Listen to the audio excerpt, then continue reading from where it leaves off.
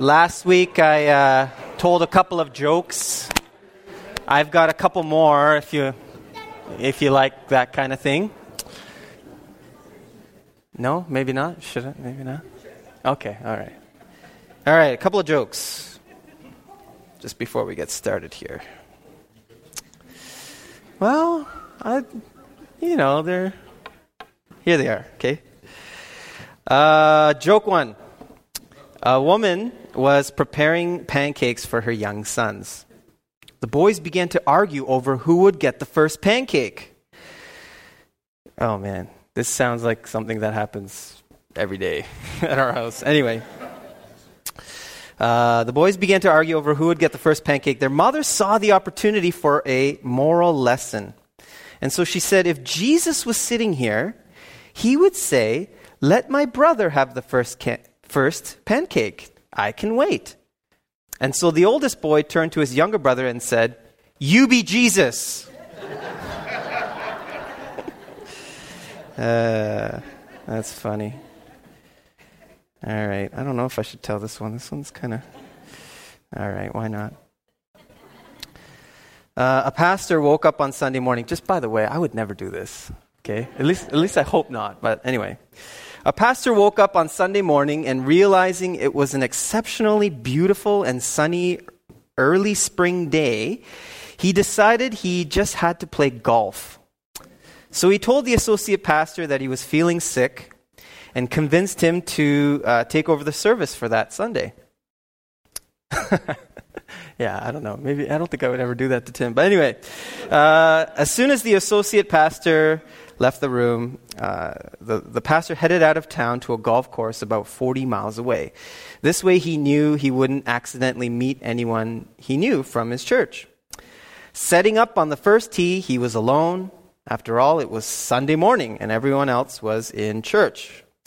At about this time, St. Peter leaned over to the Lord while looking down from the heavens and exclaimed, "You're not going to let him get away with this, are you?" The Lord sighed and said, "No, I guess not." Just then, the pastor hit the ball, and it shot straight towards the pin, dropping just short of it, rolled up, and fell into the hole. It was a 420-yard hole-in-one.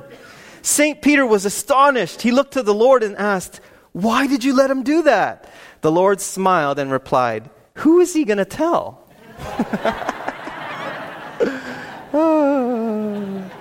Oh, man. Oh, that's hilarious. All right.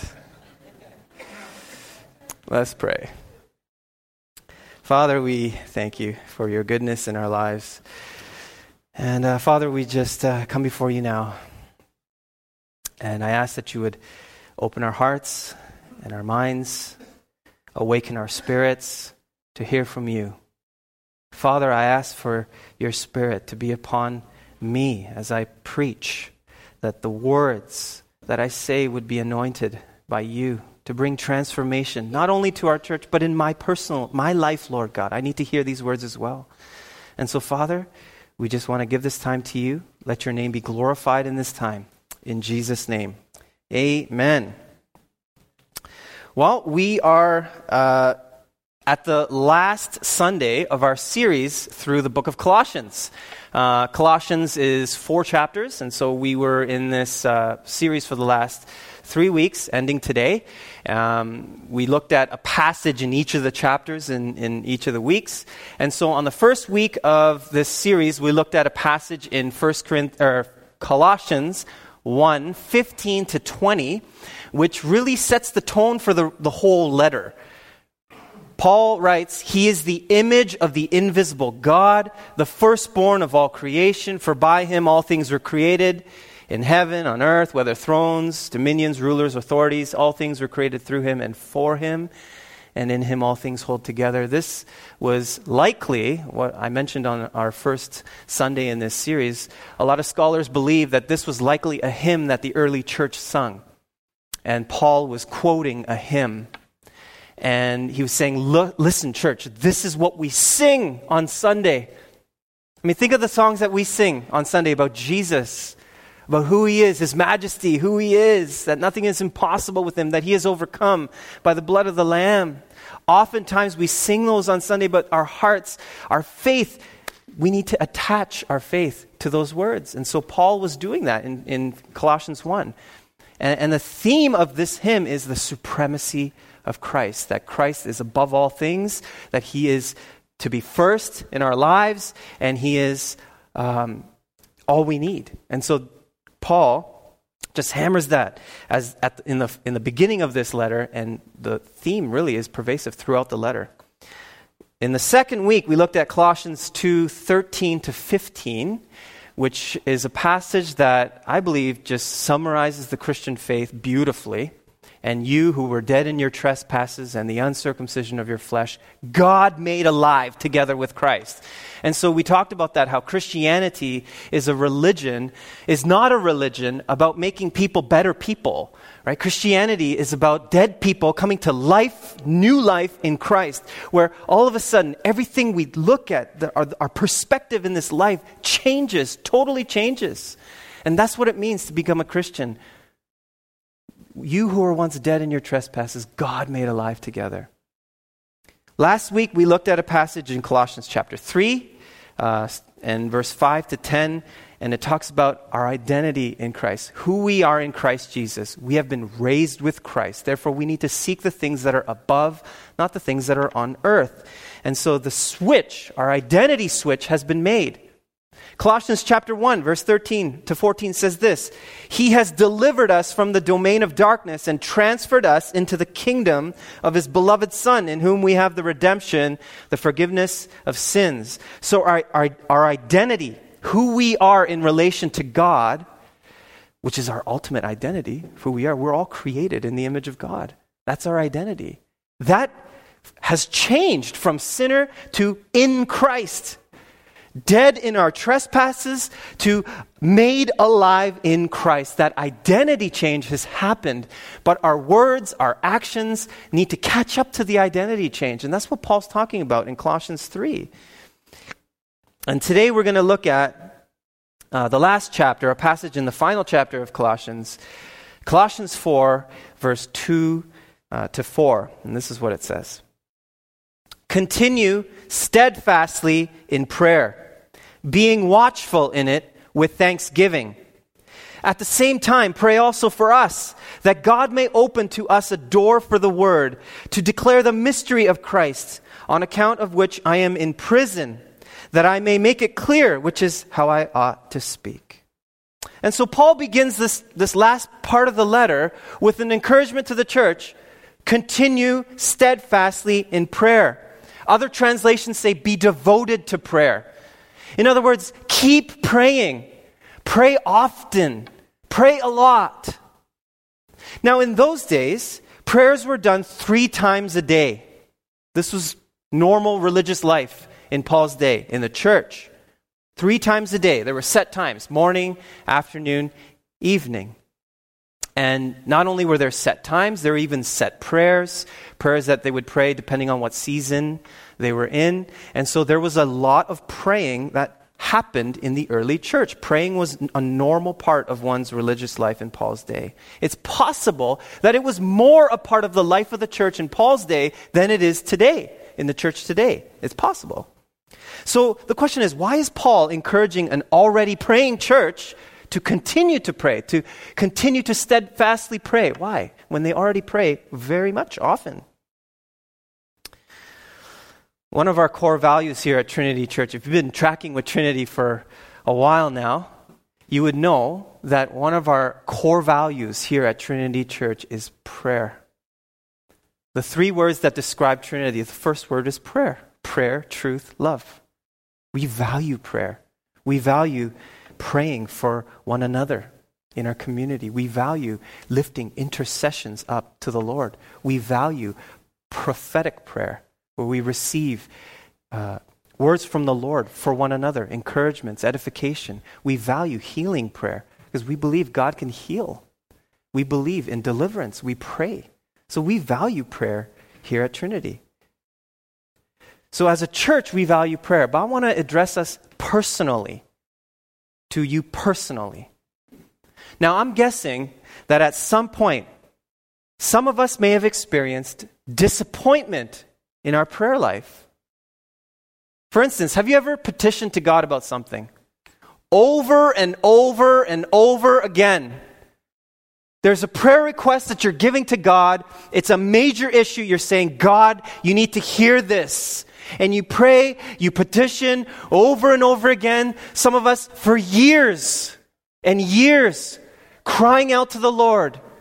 And there seems to be no answer on His part. Have you ever experienced that? Perhaps you're experiencing something like that right now. You're praying for a resolution to an ongoing problem in your life. Maybe it's your health. Maybe it's a financial struggle, job situation.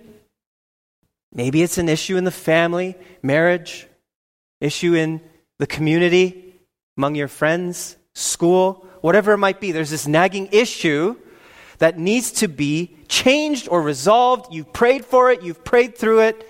Just about every angle you could think of, you pray through it, and there's no answer. God does not seem to be intervening. Have you ever experienced this? It can be very disappointing. In fact, there are people who walk away from the Lord because of unanswered prayer. Newsweek published an article, and the title of this article was, "Is God Listening?" And in this article, there's stories of great answers to prayer. There's also stories of unanswered prayer. And they did a poll on those who pray. And the author cited this poll. And one of the numbers that they found was that 13% of those polled lost their faith because of unanswered prayer. Now, that doesn't sound like a big number, but there are still those who walk away from their faith because of prayer not working. They don't see that prayer works, and so they lose their faith. Now, I have to mention that when we pray, whatever it might be, God's answer may not be what we want it to be. God's answer to our prayers might not be yes. It might not be now. It might be something we don't want. And a big mistake that Christians can make is falsely believing that because the answer to a prayer request is not a yes or is not a now, we falsely believe that prayer is ineffective and it doesn't work. When we desperately pray for someone to be healed and they don't get healed, when we pray for a financial miracle to be provided and the money just doesn't come in, when we cry out to God for justice over a specific issue and the issue doesn't change, when we pray for a certain person in our life to come to know Jesus and they run further away from Jesus, it's like, what gives? What's going on? Prayer doesn't seem to be effective. Perhaps you've been there before. And because of the seemingly ineffectiveness of your prayer, it has caused you to pray less or caused you to not pray at all. Your thinking perhaps is, I'll just have to figure it out myself. I just have to do this myself. I just have to endure this. I just have to go through this situation alone. Has this been the experience of prayer for you? I believe this is a common experience. You're not alone if you've experienced this. Whether it was in 60 AD, Christians experiencing this when Colossians was written, to 2016 today, this is a common experience in the body of Christ. We all face these situations in prayer. Job faced this in the midst of his hardship. Job says this in Job 30, verse 20. I cry to you for help, and you do not answer me. I stand, and you only look at me. Now, we have the luxury of knowing how that story ends. God does answer him. I mean, it takes a little while, but God does answer Job. But how many of us can relate with Job when you're in that situation? You're crying to God for a resolution. God, come! And nothing happens. It can be very disappointing. And so if you're here and you've experienced tarrying in prayer, If you've experienced getting to that place where it's like, why bother praying? This encouragement from Paul is for you. It is for you. It is for me. Continue steadfastly in prayer. I want to talk about 3 reasons today why Paul is encouraging the church to maintain that posture of prayer. 3 reasons why he's saying continue in prayer. Be devoted to prayer. Keep praying. Number 1, the first is this. Prayer acknowledges the supremacy of Christ. This is in the context of the rest of the letter to the Colossians. The big point that Paul was making in the book of Colossians was Jesus Christ is above all. He is beyond all things. He's the image of the invisible God. He's the firstborn over all creation. He's above it all. Jesus is all we need. Jesus is our source. He's to be made first. That's the point of the whole letter. Prayer acknowledges that. It puts that in writing. When we pray for things, we are acknowledging that Jesus Christ is above all things, all circumstances, all situations, all problems, all battles, all the battles we face in this life. Christ is above them. He's above the spiritual battles that we face. He's above it all. When we pray, we're acknowledging that. Prayer connects us to His supremacy and His centrality over all things. That's what prayer does. When we are going through struggles in life, though, I get it. It's not easy. When we face struggles, when we face circumstances, when we are in the middle of a complex situation where you need to figure it out, life is going in 2 different directions here. What do I do? How many of us can actually say that our first impulse is to pray? How many of us can actually say that? Is my first impulse in whatever situation I face in life, is it to pray? Do I acknowledge Christ's supremacy over all things in my life? Are we like the writer in Psalm 121 where he says this? Psalm 121 verse 1-2. I lift my eyes to the hills. From where does my help come from? My help comes from the Lord who made heaven and earth. He reigns supreme. He's above all things. My help comes from that person who is above all things.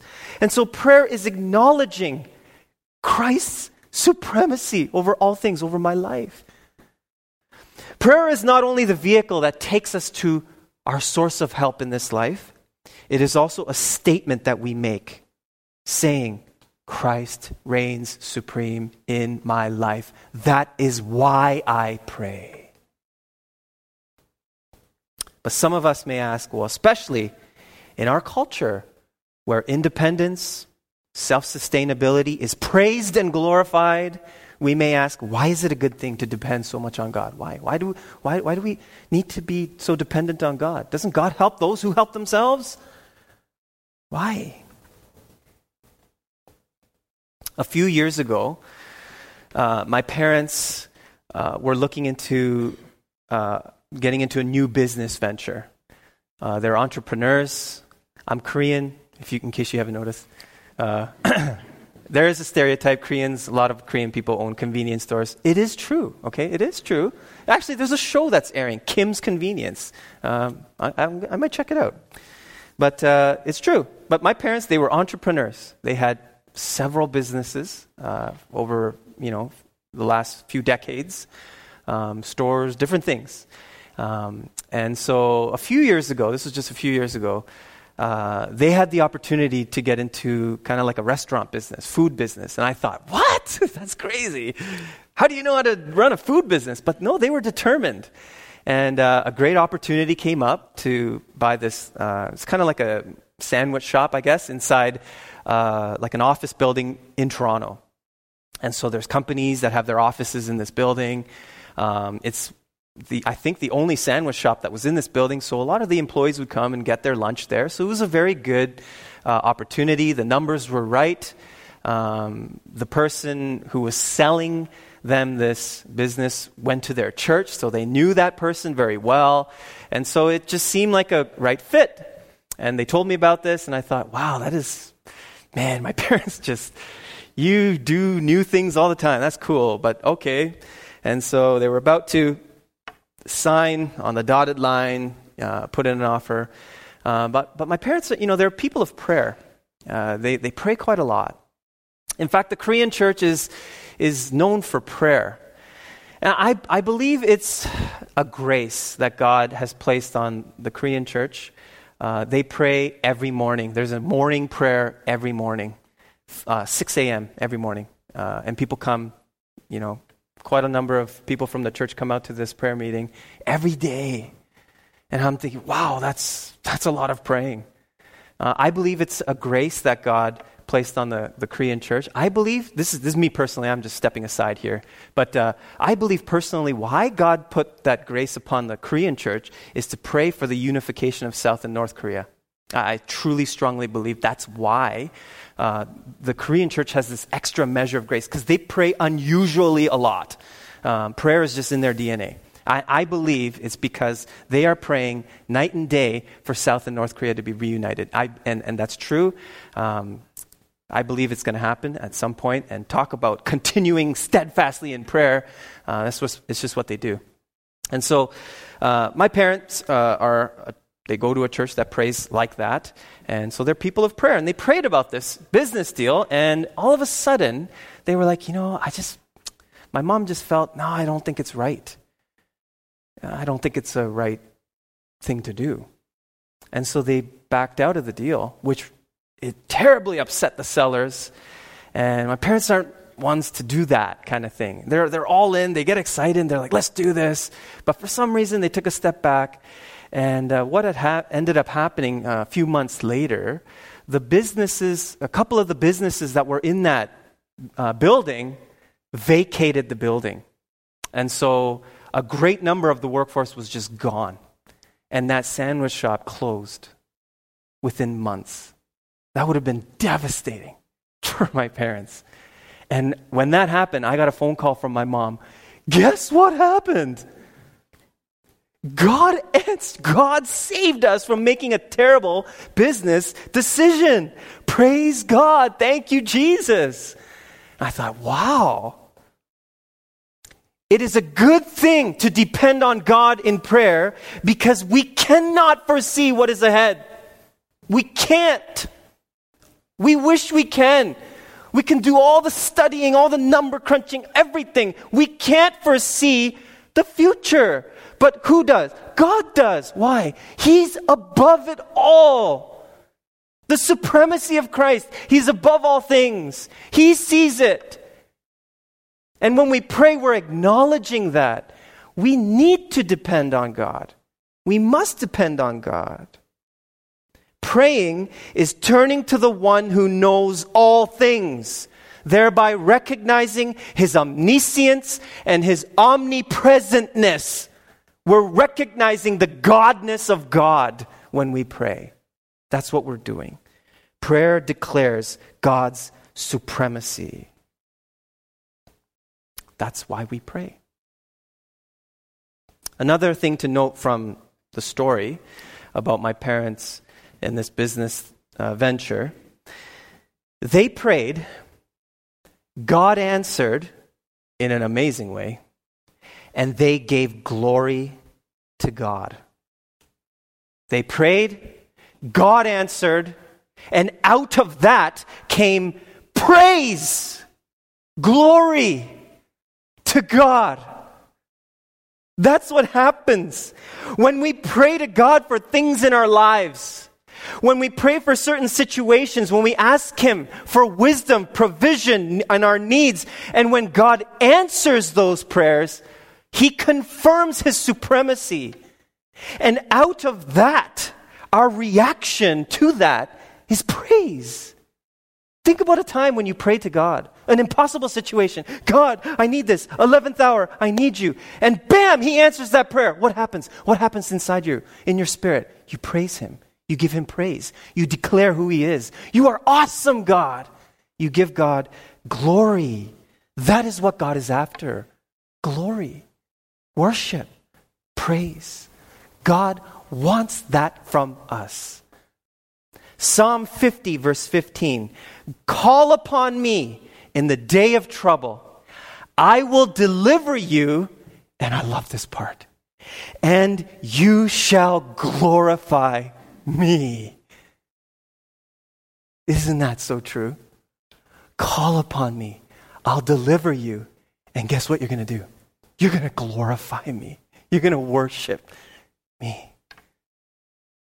God wants us to glorify him. John 14:13, whatever you ask in my name, this I will do, that the Father may be glorified in the Son. Whatever you ask in my name, this I will do, that the Father may be glorified in the Son. So the second reason why Paul encourages all believers to continue in prayer is because, number 2, answered prayer gives God the glory. Prayer, once answered, brings an experience to the praying person, again, of the godness of God, an experience that says, no one could have done that but God. And the outcome is praises welling up from within us. Praise and glory to the God of heaven and earth, who knows my name, who listens to my prayer, who delivers me from my trials. Answered prayer produces praise. Then sings my soul, my Savior God, to thee. How great thou art, how great thou art.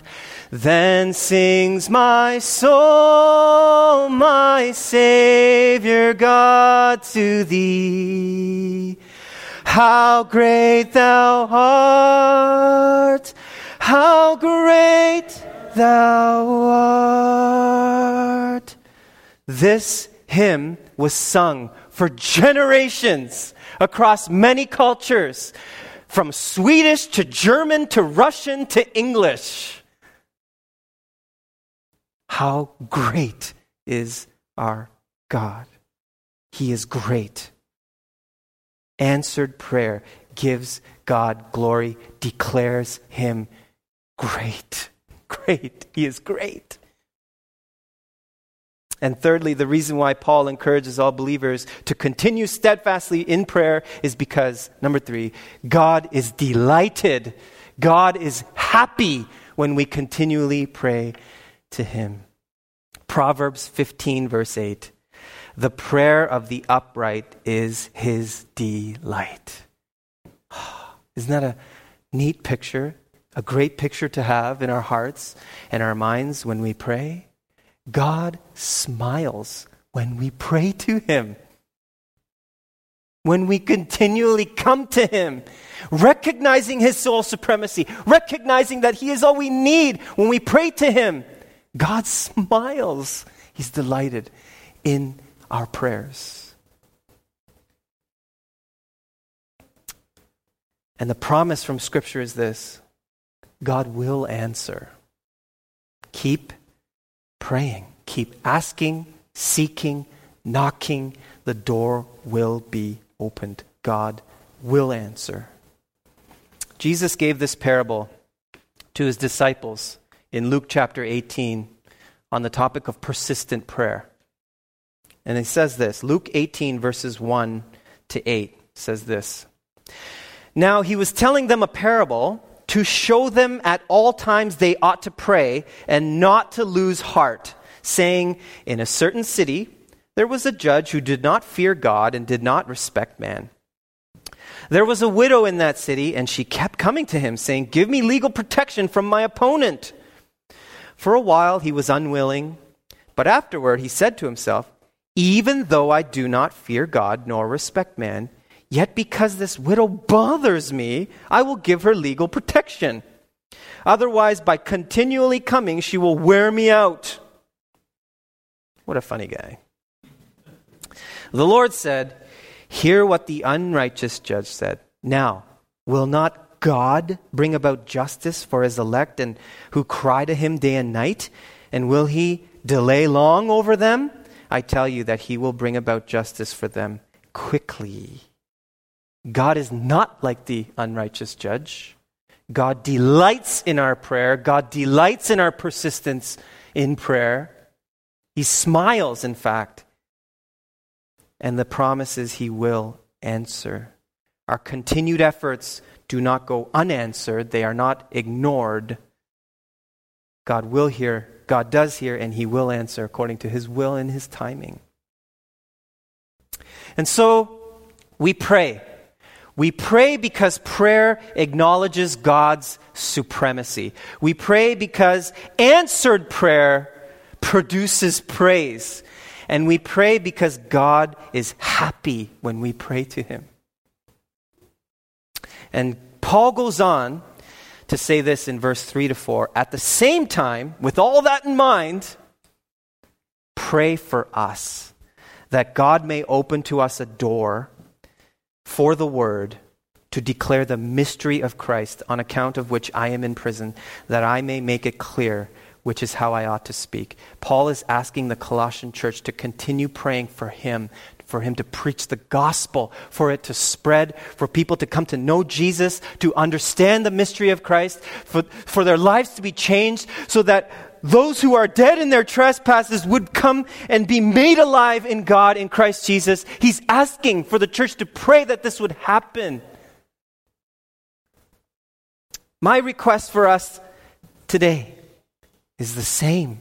Let us pray the same way that the early church prayed for Paul. Pray for Trinity. Pray for the body of Christ in this region. My request is that we would become more of a praying church. Yeah, we have meetings on Tuesday, 2 prayer meetings on Tuesday. Intercessory prayer, missions prayer. We have a Wednesday night prayer. We have a monthly prayer summit. We have pre-service prayer. We pray on Sundays in services. Yeah, we pray. There's the prayer chain. We pray.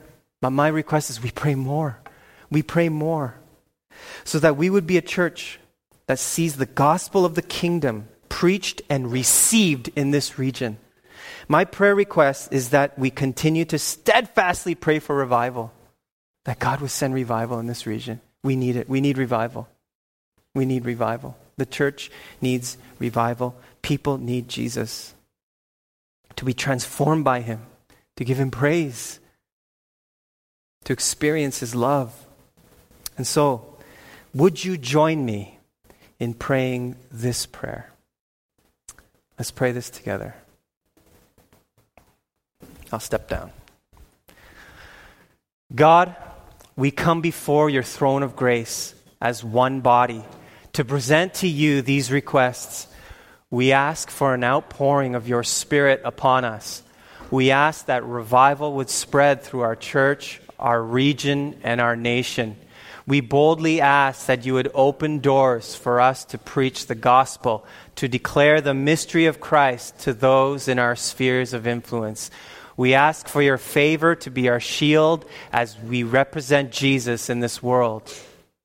We call upon you to awaken in us a passion for the lost and empower us with your Spirit to be your witnesses. We ask for an increase in the reach and effect of our Alpha Course. We ask for an increase in the reach and effect of our family ministries. We ask for an increase in the reach and effect of all that happens here for the glory of your name. In Jesus' name we pray. Amen. Amen. So, Father, we ask that you would hear our prayers.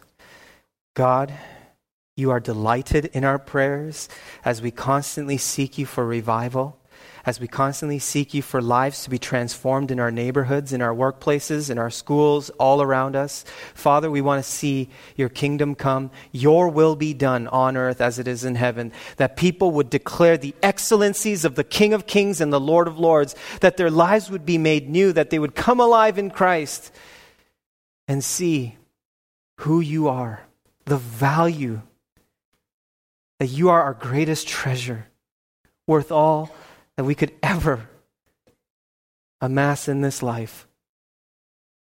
Father, we thank you that you call us to pray. We believe you're calling us to pray because you intend to answer. And we thank you for that. In Jesus' name we pray. Amen. Amen. Amen. Amen. God bless you. Have a wonderful rest of the long weekend.